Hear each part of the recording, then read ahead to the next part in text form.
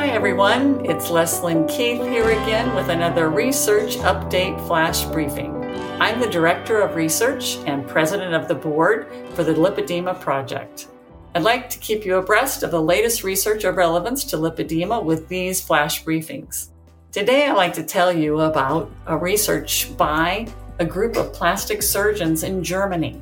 The lead author is Torsten Schlosshauer. The paper is called Liposuction Treatment Improves Disease-Specific Quality of Life in Lipedema Patients.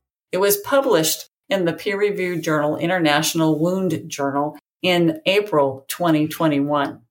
This is a two-part study of 69 women with stage 3 lipedema who underwent tumescent lymph-sparing liposuction between January 2004 and August 2019.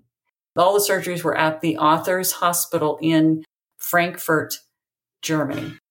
The first part of the study was a retrospective analysis of the 69 women that noted their age, weight before and after liposuction, BMI, number of liposuction procedures, and the amount of fat removed per leg. The second part of the study compared the quality of life prior to surgery to their status 6 months post-surgery for 20 of the women. So the demographics of the 69 participants was as follows. The mean age was just under 51 years, and the average BMI was at about 33.4 at the time of the first surgery. The average number of liposuction procedures performed was just under 3 at 2.9, and it ranged from 1 to up to 12 procedures. The quality of life assessment that was used was a disease-specific variant for lymphatic diseases of the short version of the Freiburg Life Quality Assessment. This is a 30-question questionnaire in which it has 5 different subscales, and they include physical complaints, daily life, social life, emotional well-being, and lymphatic disorder therapy. The last 20 consecutive patients receiving liposuction completed the quality of life questionnaires both before and then 6 months after their last liposuction procedure.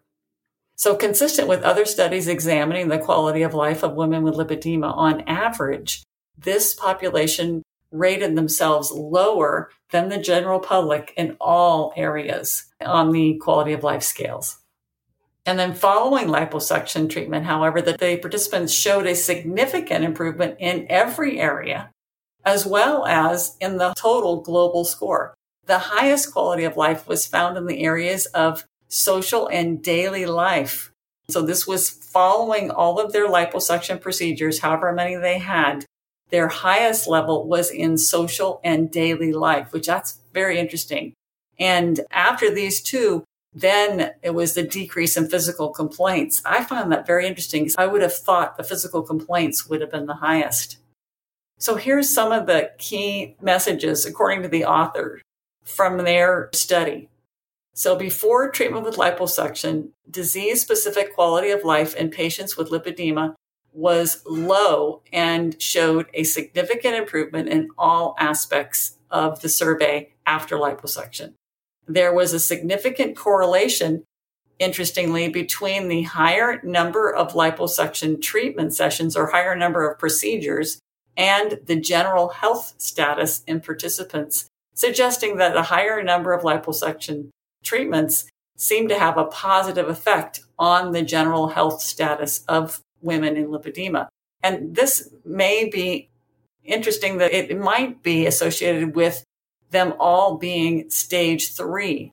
So it would be interesting to do the same testing with stage 1 and 2. And would we have such a high correlation on stage 1 and stage 2? But that was an interesting outcome.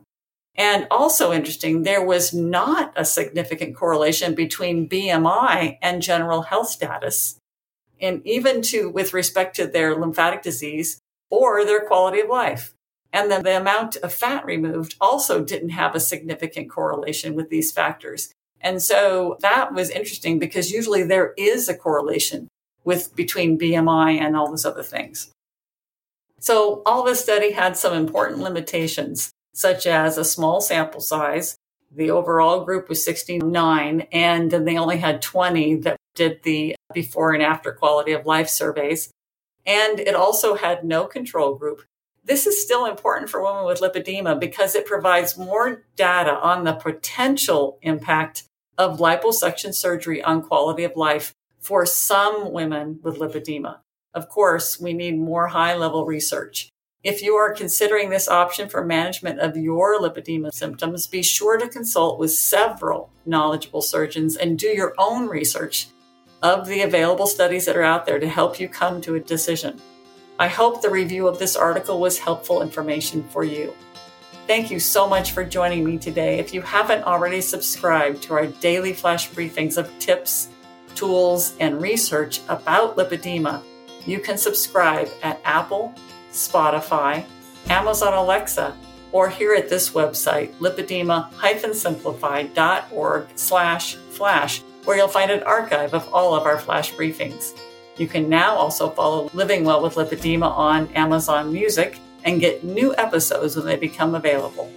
Thanks for listening, and I hope you'll join us again next time for another Research Update Flash Briefing.